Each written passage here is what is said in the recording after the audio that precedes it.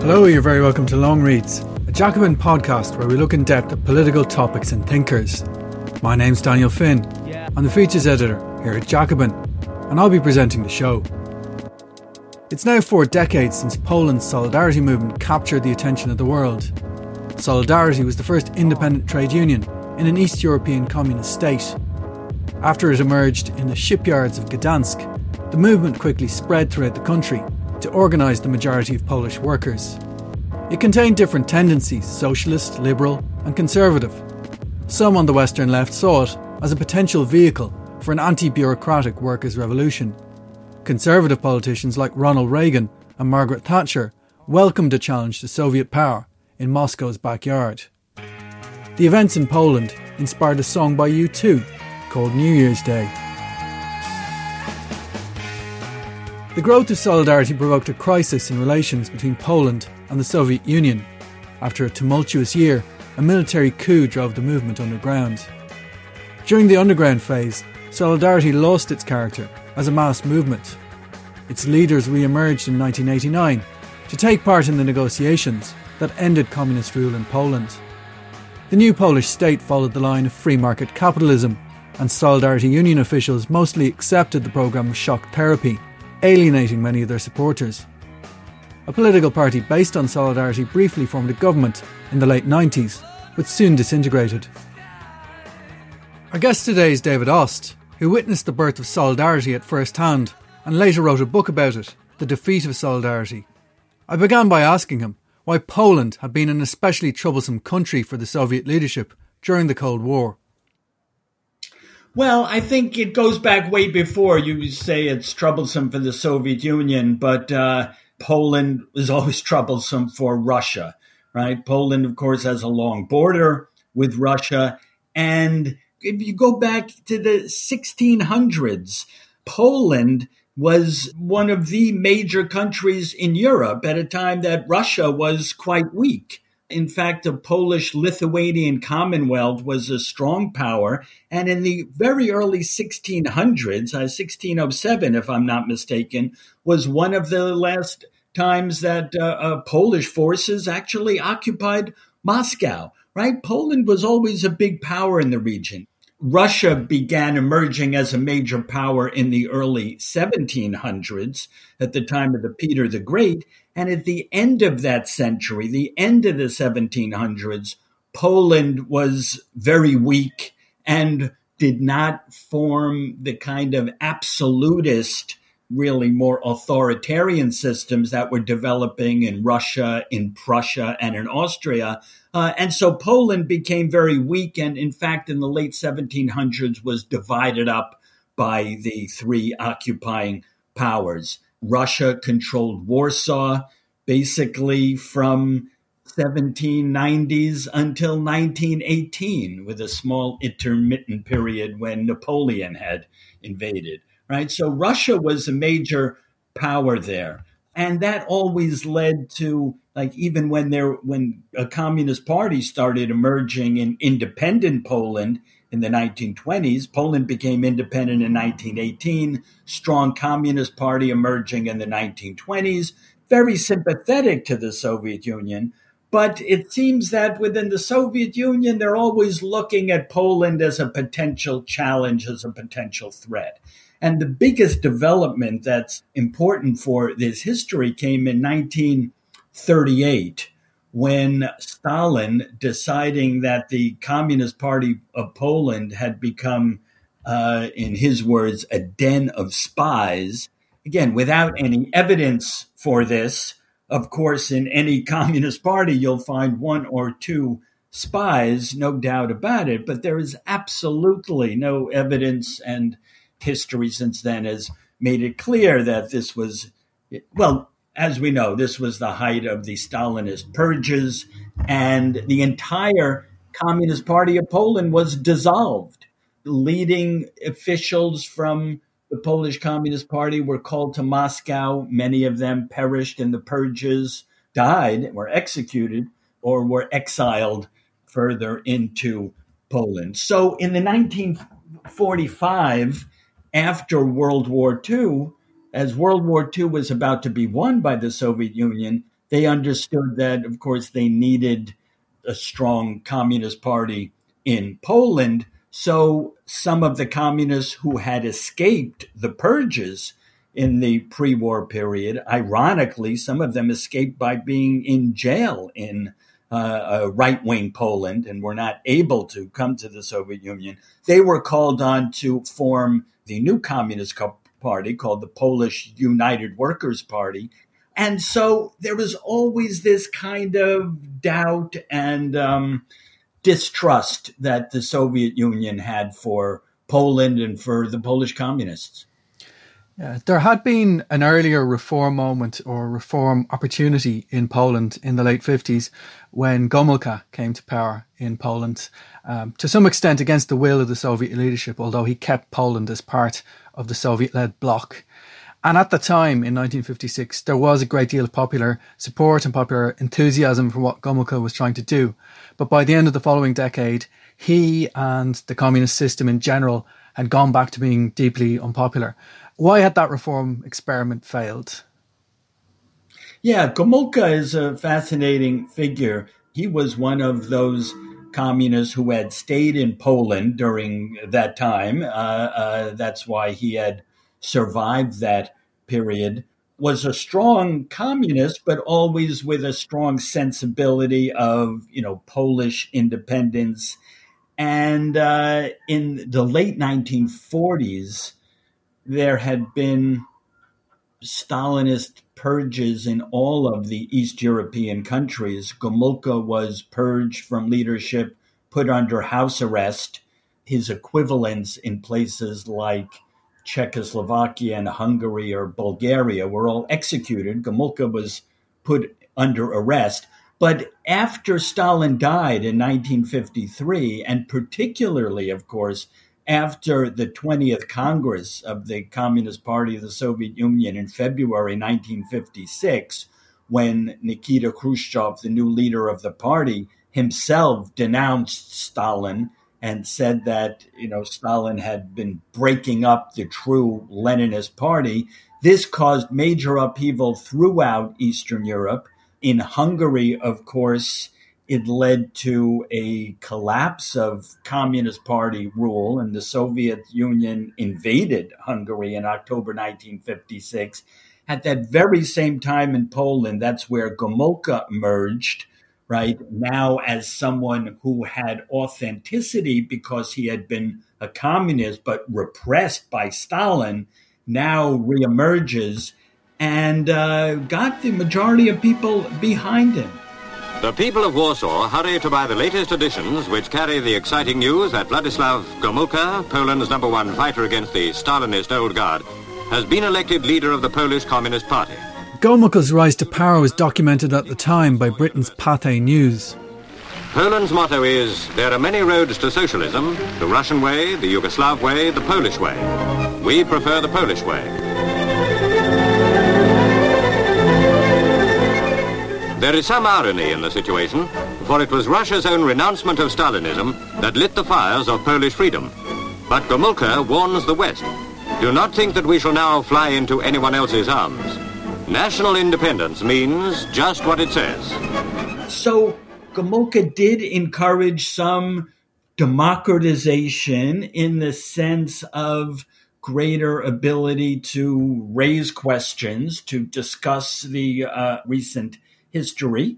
He also made big changes in agriculture. Poland became the one country that moved away from collectivized agriculture to having private farms, made deals with the Catholic Church. And as far as the intelligentsia was concerned, there was a period of reform and a period of greater press freedom.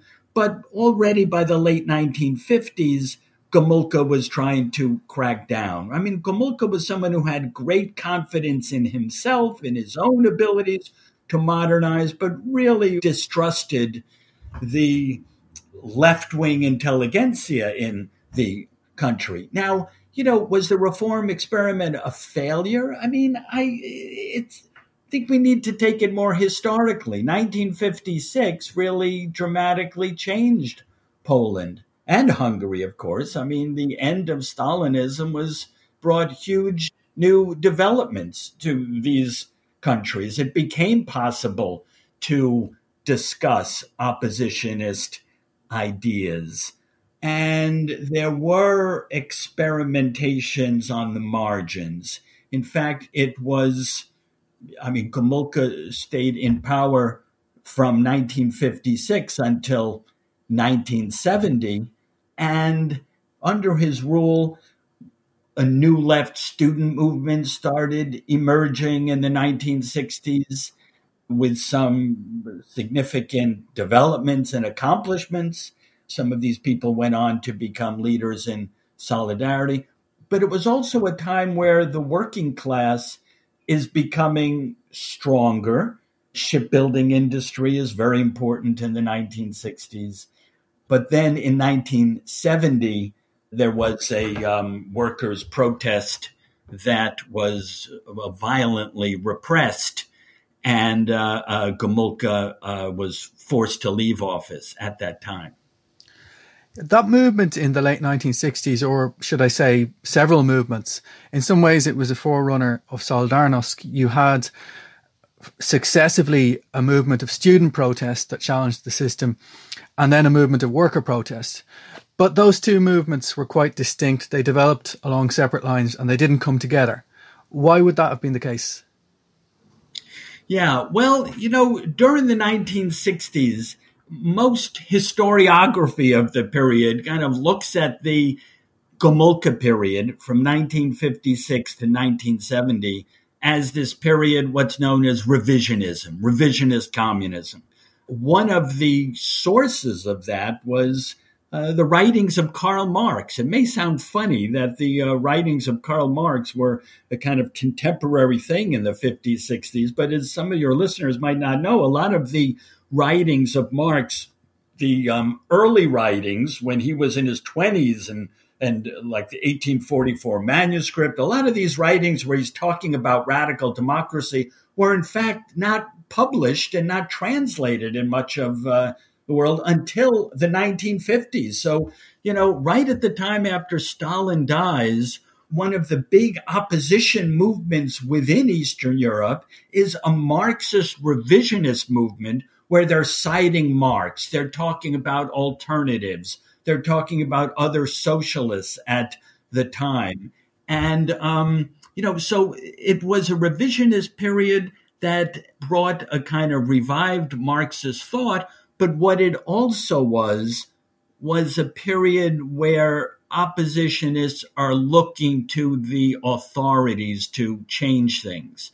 So the nature of the revisionism, what that meant was not just reading Marx, but there was a sense that the opposition in Eastern Europe and in Poland were looking to Gomulka, looking to the party leadership to make reforms, right? So the revisionist period is associated with that. And for example, I mentioned earlier that you got some radical left opposition movements emerging in the 1960s during Gomulka's time. In 1964, the famous open letter written by two young historians and Communist Party activists, radical communist activists, Jacek Kuron and Karol Modzelewski, wrote the famous open letter to the party in 1964, calling for democratization. It's really a kind of Trotskyist argument against the regime being corrupted and bureaucratically organized. It was for real, genuine workers' power. And that encouraged a radical student movement at Warsaw University. So what happened in 1968, because you're right to mention these various movements, in 1968, in the context of this radical student activism, and in the context, of course, of the global 1968 and developments around the world, students, first in Warsaw, organized a strike, a protest movement against government repression. The government then clamped down very aggressively, very repressively. And you're right, workers were not involved with that. Why not? Because during the 1960s, the nature of that revisionist movement was always organized towards persuading the party leaders of change. It wasn't a matter of opposition groups trying to organize among each other. So 2 years later, like the student movement was repressed very dramatically, very harshly within a matter of months. I mean, there was a big protest in March 1968. Within 6 months, many of the oppositionists were in jail. Many had been exiled. It became a part of an anti-Semitic purge, which we can talk about in just a moment. But aside from that, it was a real kind of demoralizing period. Then in 1970, in the Gdansk shipyards, and again, the powerful industries, when there was a price rise, a big increase in prices, complaints against government speed up, workers went on strike. And again, they didn't have organizations, they didn't have connections with others at the time. So, we can talk in a moment perhaps about, what changed in the 1970s, because it was the creation of intermediate organizations. The whole concept of civil society starts reemerging as a concept, but the reality in the 1970s was to have these intermediate groups connecting different social strata in Polish society. That created the basis for 1980. You mentioned there, and it's probably worth going into a little more for people who might not be familiar with post-war Polish history, the fact that in the late 1960s there was an openly anti-Semitic campaign that was orchestrated by the party and by the government. Yes. This is astonishing. So what happened is that in some sense, this was really a fight within groups within the Communist Party of Poland, officially named the Polish United Workers' Party.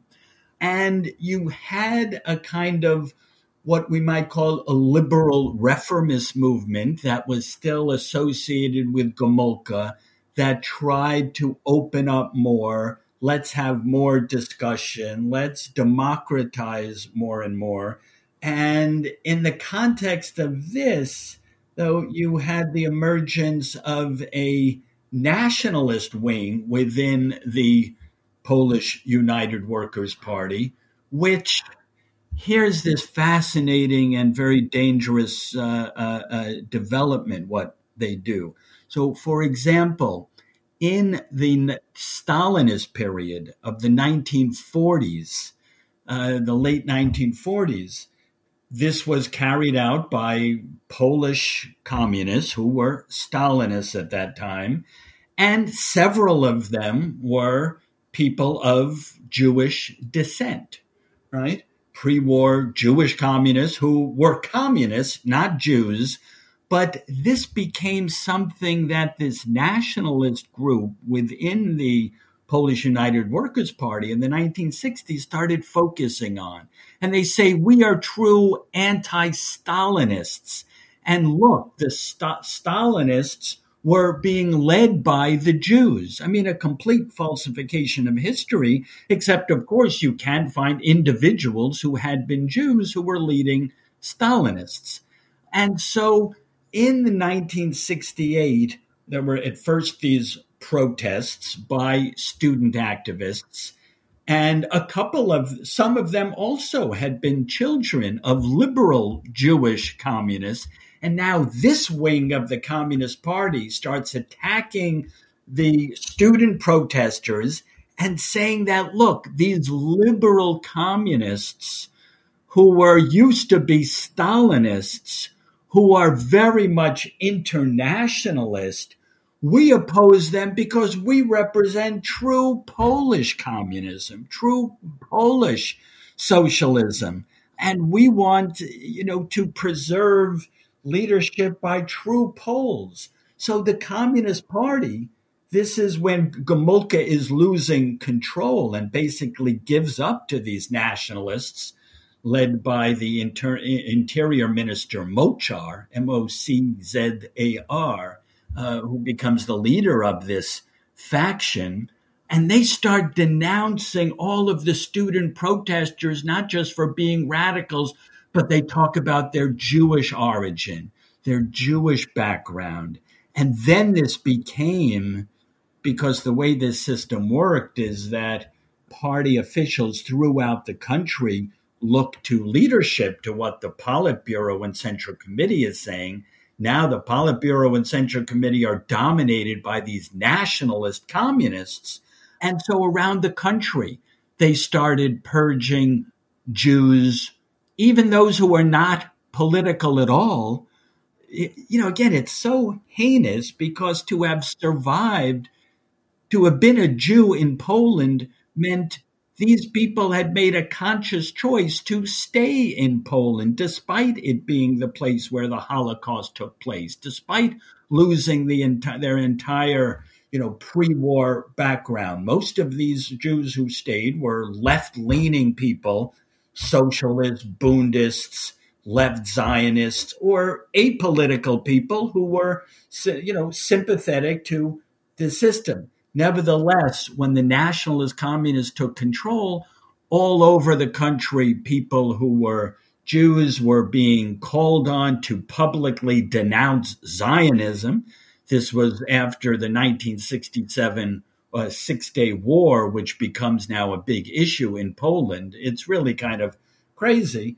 And then the government said, well, we will, of course, will make it easy for people who don't feel true Poles to leave. So many Poles of Jewish origin and many Poles who were practicing Jews, it was probably at that time maybe half and half of those who were, simply secular people of Jewish origin, and those who were practicing Jews, but nevertheless working loyally in People's Poland, they were pressed to leave, and many thousands of them left. And it became a turning point in the opposition movement, too, because people like these left activists who had been calling on the Communist Party to change that revisionist aspect of the 1960s, in 1968, they looked at the Communist Party and said, oh my God, this is working like a classic National Socialist Party. This is doing kind of purges like fascist movements, like the most radical fascist activists of pre-war Poland did. So it was a dramatic transformation and, lasted a good couple of years. And then in 1970, I might just say a quick word about 1970 because 68 movement was ended. The protest movement ended in mid-1968. These anti-Semitic purges lasted a year or so longer. In late 1970, December 1970, is when Gomulka announced price hikes because, internal economic problems. Workers protested against that, went on strike, marched downtown in major cities like Szczecin and Gdansk, sometimes even went to the Communist Party headquarters and in a couple of circumstances burned them down. So in 1970, some police stations and Communist Party offices were burned down. And then what happened is workers were locked out of the plant. They didn't know it. The workers came to work in the train or trying to get in. In December 1970, there was a massacre. It was one of the biggest mass killings, certainly, the biggest in Poland in the entire post-1945 period up to the present day, where defenseless, unarmed workers trying to get into the plant are fired upon by Polish army and police. Several dozen, at least, were killed in 1970. And that led to the change in leadership. And Edward Gierek comes and takes over from Gomulka. And he will be there until the Solidarity in 1980. We're now going to hear two clips from a British television documentary, The Struggles of Poland. A worker from the Gdansk shipyards talks about their encounter with the new communist leader, Edward Gierek. And a Polish economist describes the new economic policy followed by Gierek and his ministers. Gierek asked us to help him, and before that one of the ministers made a statement. and began to weep.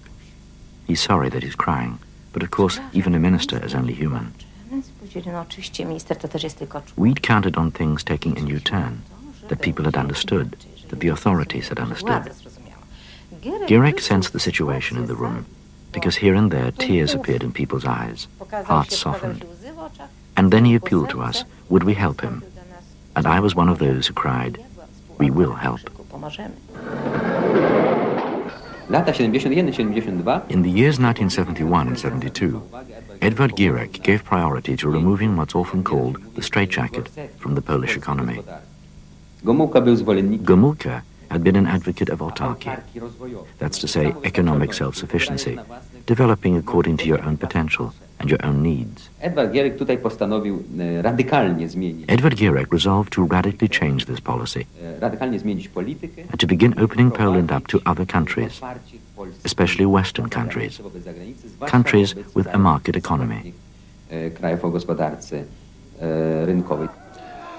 Moving on into the 1970s then, as a kind of bridge between those protests of the late 60s and the rise of Solidarity itself, you have the Workers' Defence Committee, which involved in its organisation some of the people that you mentioned earlier, such as Jacek Kuron. What was the significance of that? So 1970-71, this was right after this massacre. Again, soon after the anti-Semitic purge, there's a new leader there, Edward Gierek, but among the opposition, it was a very demoralized time. No one knew what to do or what could be done. In the early 1970s, as I mentioned earlier, Gierek starts trying to modernize Poland. And this became a moment, the 1970s is this period of détente, as we call it, between superpower relations. And what that meant is that countries like Poland, which had been subject to a pretty effective boycott on most trade between the Eastern Bloc countries and the capitalist world, as a result of détente, it was possible for Poland to engage in the capitalist world economy and to borrow. Gierek began borrowing a lot of money to try to modernize industry. Poland, as a result, fell into the classic, what's often called the third world debt trap, where it incurred a lot of debt and wasn't able some years later to pay it back. But in the early period, 1970s, as I said earlier, these loans made the economic situation a little better. The Workers' Defense Committee arises in 1976, not accidentally at that time, because 1976 is the moment when the debt trap, the significance of that comes into effect, and it really transformed Poland in the second half of the 1970s.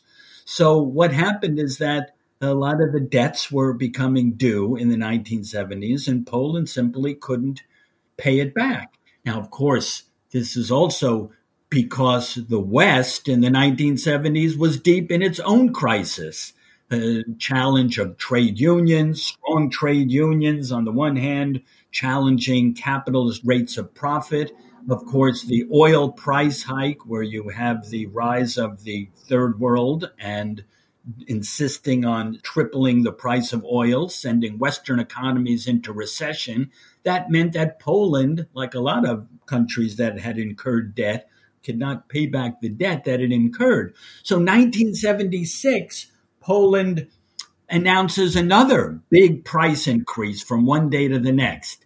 So here's where we get core, because what happened is that these price increases, sudden in the context of a rapidly decurring standard of living, led to, again, strikes and protests in a number of areas. The big Ursus tractor plant outside of Warsaw was one of the centers of this. And the regime repressed the workers very quickly. That is, they rescinded the price hikes, but they also made sure to catch any organizers, and they were put on trial and sentenced to prison. At this point, the activists, these left activists who in the early 1970s did not really know what to do, they said, well, look, we have to establish contacts with these workers. Let's try to defend them. So CORE means the Workers' Defense Committee. And it was explicitly that. They raised bail for workers. They got them lawyers, those people who were repressed. For those workers who were in jail, they organized support for their families. They established these ties. Again, that's what didn't exist in the revisionist period of the 1960s. But in the 1970s, you get this focus on independent organization. That's where they start talking. That's where the concept of civil society reemerges. It was based really on East European practice. Because in the 1970s, and this is what so attracted me in the 1970s, I'm born in 1955, and in the mid-70s, I'm a student, a graduate student. I had visited Poland in 1976 for the first time. Earlier, I'd been studying in Russia, but it was clear in the late 1970s that there is these opposition movements going on in Eastern Europe and in Poland. That attracted me very much. And what was so fascinating about CORE was that they didn't set themselves up as a new leader, like CORE as a political party to try to take power.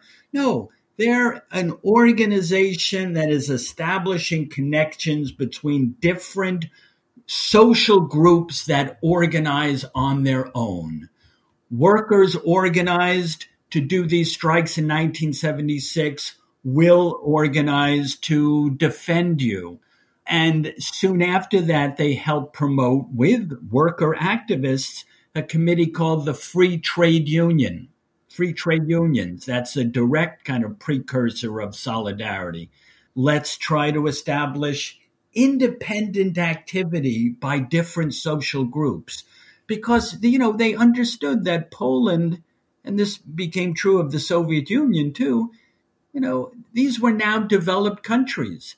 Leftists know the irony that socialism came to power in countries that were economically weak. Again, irony from classic Marxism, Marx always thought, right, socialism would emerge in the context of the richest countries. As it happened, it occurred in the context of poorer countries, and state socialism was about developing those countries fast. By the 1970s, Poland was very developed. And these group of left-wing activists understood that, socialism really is, and it always was meant to be, about workers controlling their own fate. Workers, intellectuals, and different factories, farmers, people are capable of organizing among themselves. So let's join together. Let's have these independent groups working together. We don't need capitalism. They were all opposed to capitalism, but let's democratize the system. Let workers and students speak for themselves. And CORE became this kind of clearinghouse, bringing together these different opposition groups. And that's what made Solidarity possible, because by 1980, you now had the connection between different social groups which did not exist 10 years earlier or in the late 1960s. You're listening to the theme tune from Andrzej Wajda's film Man of Marble. Wajda was Poland's most important film director, and Man of Marble was a political movie in more ways than one. It was one of those rare films that shaped the course of political events, as well as putting them on screen. Released in 1977, Man of Marble shows a young film student who was attempting to make a documentary about a forgotten figure from the 1950s, one of the Stakhanovite heroes of socialist labour, who subsequently fell foul of the Stalinist regime. Wajda had been encouraged to make the film by Poland's culture minister, a rather liberal figure in the government. However, the communist leadership soon had second thoughts when it became a massive hit and tried to limit the number of screenings. Man of Marble proved to be a landmark and helped foster the emergence of Solidarity 3 years later. In 1980, Wajda went to the shipyards in Gdansk, hoping to film a documentary. One of the workers told him he had to make a sequel and gave him its title, Man of Iron. In those months of 1980 and 1981, Solidarity didn't appear to have a perspective for the overthrow of the system, at least not an explicit perspective. But at the same time, the very existence of an independent trade union that was much more popular than the Communist Party itself was a clear challenge to the logic and the rationale of the entire system. How would you account for that gap in their thinking, if it was a gap? That's what probably made in 1980, 81, a kind of reform almost impossible. What do I mean by that? So, yes, you're right that, look, that was the whole nature of the 1970 period, of this civil society opposition movement. My first book, I called it Solidarity and the Politics of Anti-Politics. Anti-politics was a key slogan of the 1970s and even of the early Solidarity. In other words, they say, look, politics is about foreign policy. It's about, foreign alliances. We have nothing to do with that, right? The opposition claimed. They knew also that they're part of the Soviet bloc, and that can't be changed. The Soviet Union invaded Hungary in 1956, invaded Czechoslovakia in 1968, and Solidarity supporters had reasons to be wary that that might happen again. And they said, look, because these were new leftists who were key intellectuals within the Solidarity movement, just like the Western left in the 1960s. Western left in the 1960s is not classically revolutionary. It's not the old left. It's the new left. They weren't calling for an overthrow of the Labor Party government or of the American government, an overthrow and have a Communist Party take power. This was a different period, right? And in Poland, too, they said, look, it's not so central even just to have a new authority take power. Here's where they were part of the new left. These were leftists who were critical of the Soviet Union, critical of top-down revolutions. So they didn't want to change that system, but they wanted to democratize it. But yes, you are right. That creates a very difficult problem for the system. When you have an independent trade union, it does not go well with a planned economy where the government, working together with enterprises and with loyal trade unions, plans out what each firm is to produce. So there was a sense in which the state socialist system did not really allow for solidarity. Now, I do think that a deal would have been possible in 1981 because as the crisis became more severe in late 1981, Solidarity being more active, a lot of strikes, workers protesting, the shortages getting more severe, there were calls for a kind of alliance, a kind of pact, a deal between the opposition and Solidarity that might allow for some gradual systemic change. But, conditions weren't there. Brezhnev is still in power. And, Mikhail Gorbachev comes to power in Soviet Union only in 1985. So the government imposed martial law instead. Ironically, I remember, there were some in the Solidarity movement in Poland in late 1981. Some of them who would say, gee, maybe, this is partly tongue-in-cheek or making sense of the situation. Some of them said, the government did us a favor, like we didn't know, what could be done anymore? How could you change the system without changing the political system?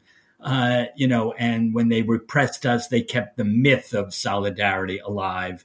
That's in fact what happened. Solidarity as a trade union could not exist when it was no longer recognized after December 1981. But as a movement, as a myth, as a slogan, it could very well exist and in that way existed through the 1980s.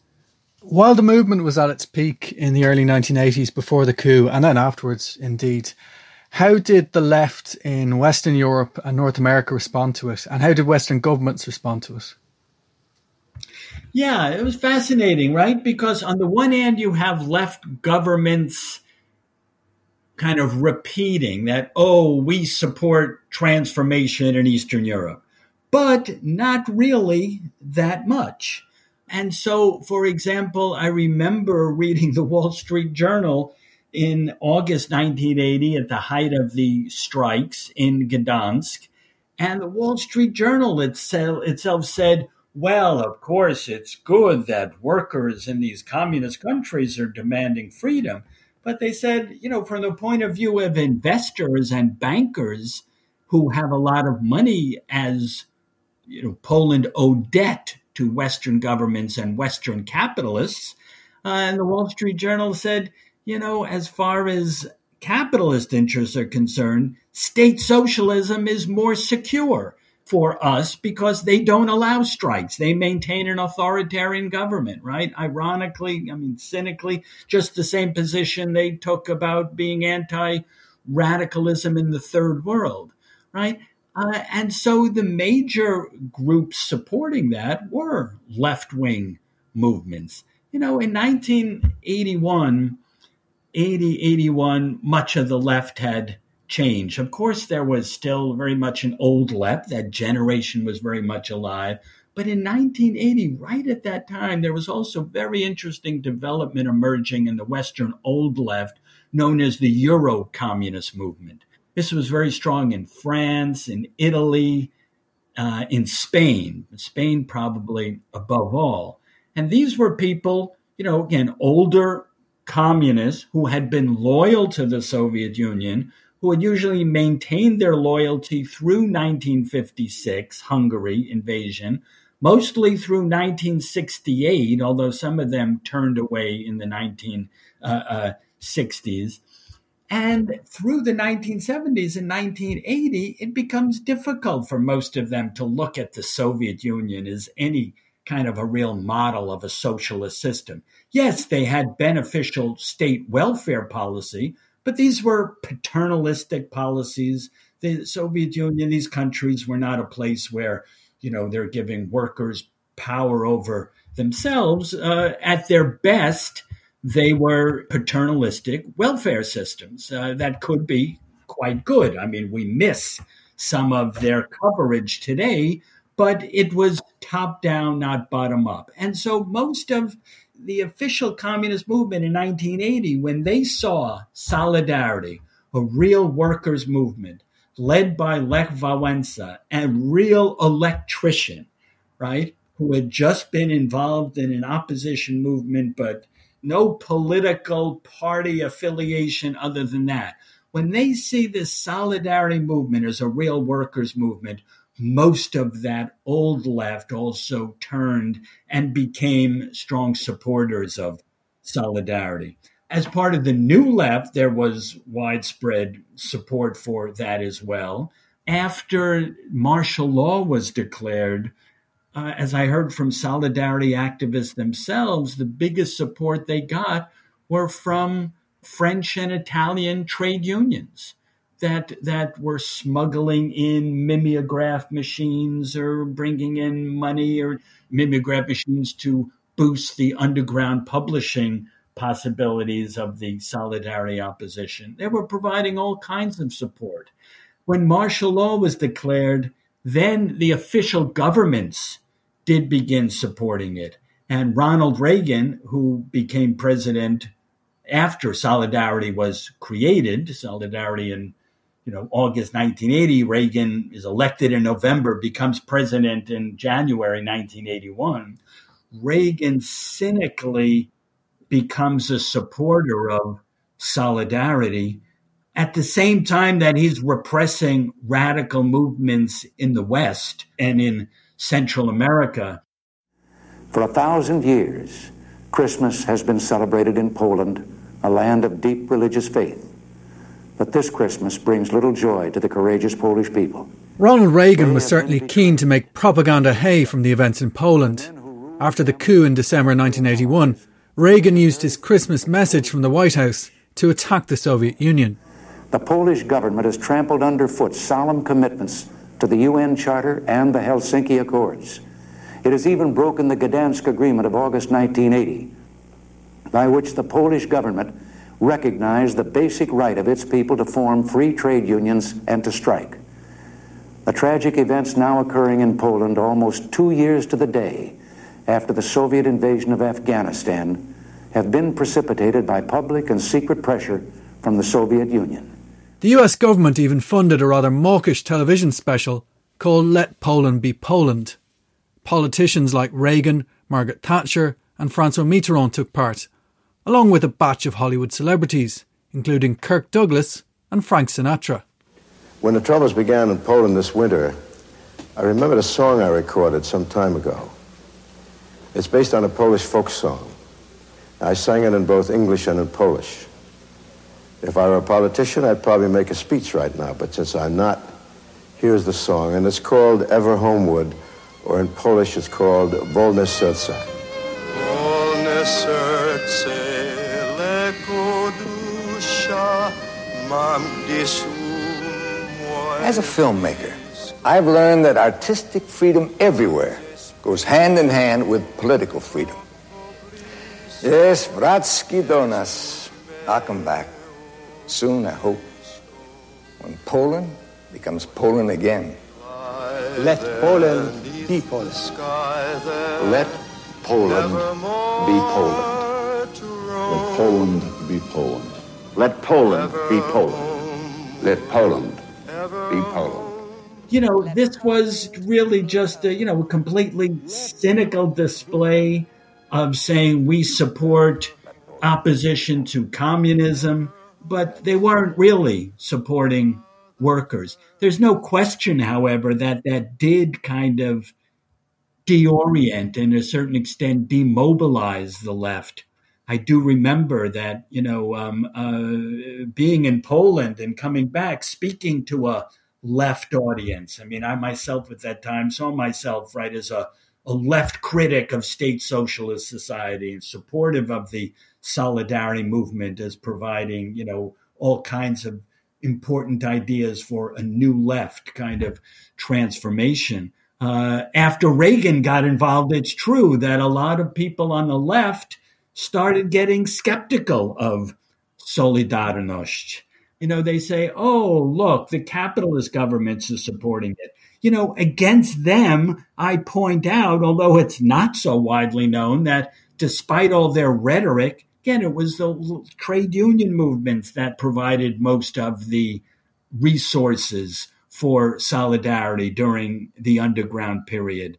The capitalist governments talked a lot, but, they really didn't want to upset that apple cart. We might recall that George Bush Sr., who was president in 1989, was initially even skeptical, went to Kiev and said that the Soviet Union shouldn't break up and was, wanted to maintain this old Cold War division. So, capitalists were conservative and pro, at that time, superpower domination of the world.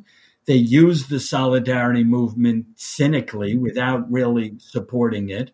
Most of the left were supportive of that movement. And, over the course of the 1980s, there was that, this kind of interaction. As I say, things began changing when Mikhail Gorbachev comes to power, and suddenly within Eastern Europe, different roads were possible that were not possible earlier. What happened to Solidarity as a movement in the period between the coup at the end of 1981 and then its re-emergence in the course of 1989 with the negotiations that led to the fall of the government? How had its character changed, if it had changed? Well, yes. Look, when martial law is declared and trade union activity is banned, and, for being active in a trade union or trying to organize it, you're threatened with jail and the management doesn't talk to you, then obviously Solidarity could not be a trade union. So what did it become? It became a myth. right? It became a slogan. And, there were a couple of, in some places, there were underground union cells, but an underground union cell is really more like a political opposition group than a trade union. They could not negotiate with management. So, it was, again, very repressive, top-down system for the first few years. Solidarity among the activists kind of broke up into different groups. And there was a kind of right wing and a left wing. The left wing was becoming more focused on democratization, but they also, much of the left opposition started becoming pro-market. And that may seem like a real profound irony. How could the left turn to the market? But here we have to understand, again, the nature of state socialism, right? Where, as I say, it was a paternalistic top-down system, right? Providing social welfare benefits, but really preventing social organization on their own. One of the most fascinating, important left-wing sociologists of Eastern Europe is a Hungarian sociologist named Ivan Szelenyi, who wrote a powerful book in the 1970s, Intellectuals on the Road to State Power. He was forced into exile from Hungary. But Szelenyi was always talking about the way that the official leaders of state socialism were preventing workers from organizing on their own, right? And Szelenyi even said that in the context of state socialism, introducing some market procedures might even be beneficial for workers. That's because the state socialist system rewarded people who were loyal to the party. So as Szelenyi pointed out, what about those workers who were not loyal to the Communist Party, not because they wanted capitalism, but because they wanted real workers' autonomy? And so he suggested introducing some market mechanisms could be beneficial to workers. So that was one wing of this turn. Then also in the 1980s, the Western environment had changed very much. When Solidarity emerged as a movement in 1980, social democracy was still strong in the West. It was weakened, right? Margaret Thatcher had just come to power in Britain, but had far from succeeded in destroying unions yet. Reagan was just coming to power. There was kind of strong social democracy there. By 1984 or so, social democracy in the West was in tatters, right? Mitterrand had made an about-face, rejecting socialist policies. These were the heyday of neoliberalism. And in that context, right, you had people who did see themselves on the left, but say, look, we need democracy. The first condition for a left movement is democracy. That requires workers' autonomy, yes, but they also made what I think was a wrong turn, a fateful turn. They also began being sucked up by this new ideals of neoliberalism. Stuart Hall wrote some about this in the 1980s, about how neoliberalism could be an ideology that mobilizes some workers as well. It seems hard for us to understand today, but in the heyday of this neoliberalism, it was an idea of moving workers away from control by state bureaucracies, which of course was the problem in Eastern Europe as well, right? State socialism. So, I think there's some good faith and bad faith. I mean, that's really my account, on the part of Polish oppositionists in the 1980s, some of them who were genuinely trying, how could we recreate conditions for democracy, being sympathetic to the market? And I think there was some good faith about that. I think there's some bad faith, too, because some of those intellectuals were wary of the great activism that Polish workers had shown in 1980 to 1981. And, they wanted to make sure workers did not come back as a strong force. In any case, right, they became, calling for a transformation in Poland, peaceful transformation. And the official Communist Party, especially after Gorbachev, becomes sympathetic to reform as well. And that allows the basis for, from about 1987, 88, then you have the Polish United Workers' Party, the authorities, beginning to talk with some of these left liberal members of Solidarity to try to bring, a compromise. And the only people opposing that, right? There were people opposing that from within Solidarity, but were mostly a kind of right-wing movement because they weren't really critical of capitalism themselves, but they were definitely more nationalist, right? Nationalist, Polish authenticity, some of that lingering anti-Semitism and anti-Ukrainianism and anti-Westernness that is now very strong in Poland today. So, there was this big switch, and but this kind of left liberal opposition emerged stronger, and they were able to make the deal with the party in 1989 that led to free elections, led to the restoration of Solidarity in 1989, and then semi-free elections that allowed the first non-communist government to come to power in September 1989, a good 2 months before the fall of the Berlin Wall. What became of the movement after 1989, after the turn to a multi-party system in Poland? Yes, well, that gets up to current history. I did write, that was a topic of a book of mine called The Defeat of Solidarity. And the title gives away what I think happened. And that's the defeat of Solidarity, both with a large S and a small s. So what happened is that, 1989 comes. It is the peak of neoliberalism, and Solidarity intellectuals, with the support of Solidarity, the trade union, oversee radical shock therapy market transformation. And Solidarity, the union, supported it.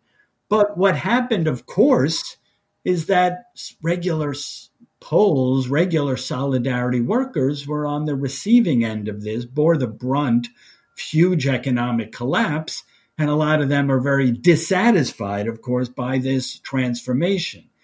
What happened there? The big problem was that while you still did have some people who could still see themselves as leftists bringing about capitalism. Again, it's really fascinating history to go back to because, I always believe that the way to understand social transformation, especially within the left, is not just for new generations of activists to say our previous leaders betrayed the movement. It's easy to say that.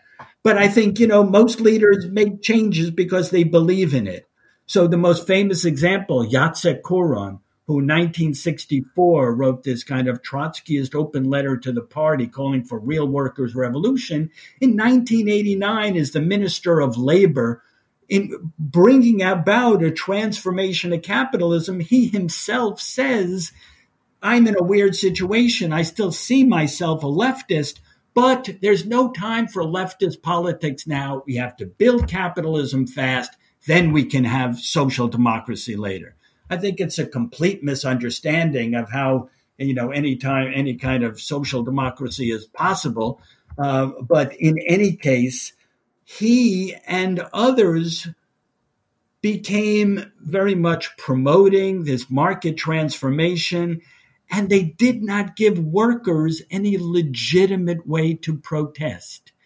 They did not want to talk about the new theme of class. 1989 meant that Poland, like all these countries, were creating a class society, of capitalist society. They wanted to create owners which had ownership power. They wanted to create a group of workers who, unlike during the state socialist period, did not feel empowered, did not feel that they were important actors there. And so there were class developments occurring, but the left could not use a class language to describe any of that.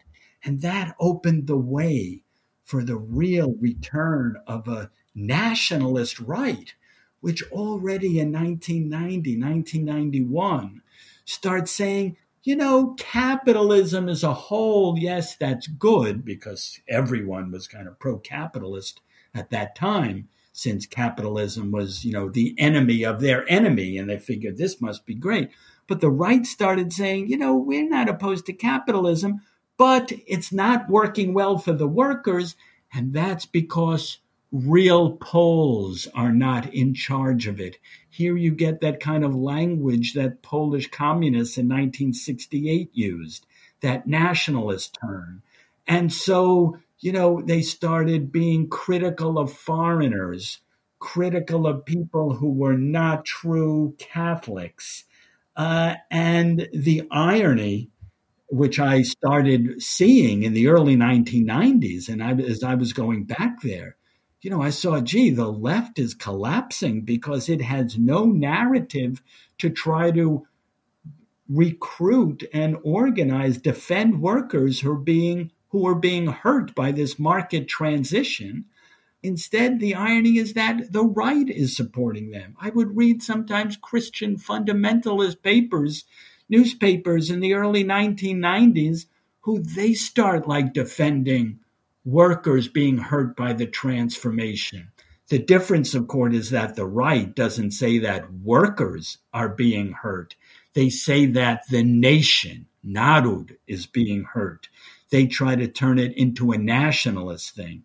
So, as I point out, social democracy in the West became possible only when leftists started challenging capitalism, right, and demanding an alternative, and trade unions were forming.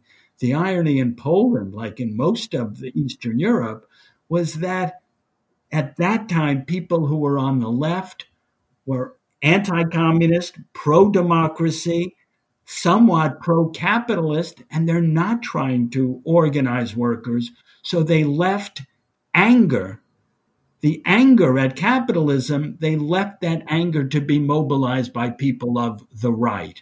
And that became, I think, the big tragedy. I mean, already in the 90s, I was kind of anticipating that a right would emerge very strong in Poland, because workers are suffering and the left is not organizing them. And somebody needs to organize anger in capitalist society, because capitalism creates class anger.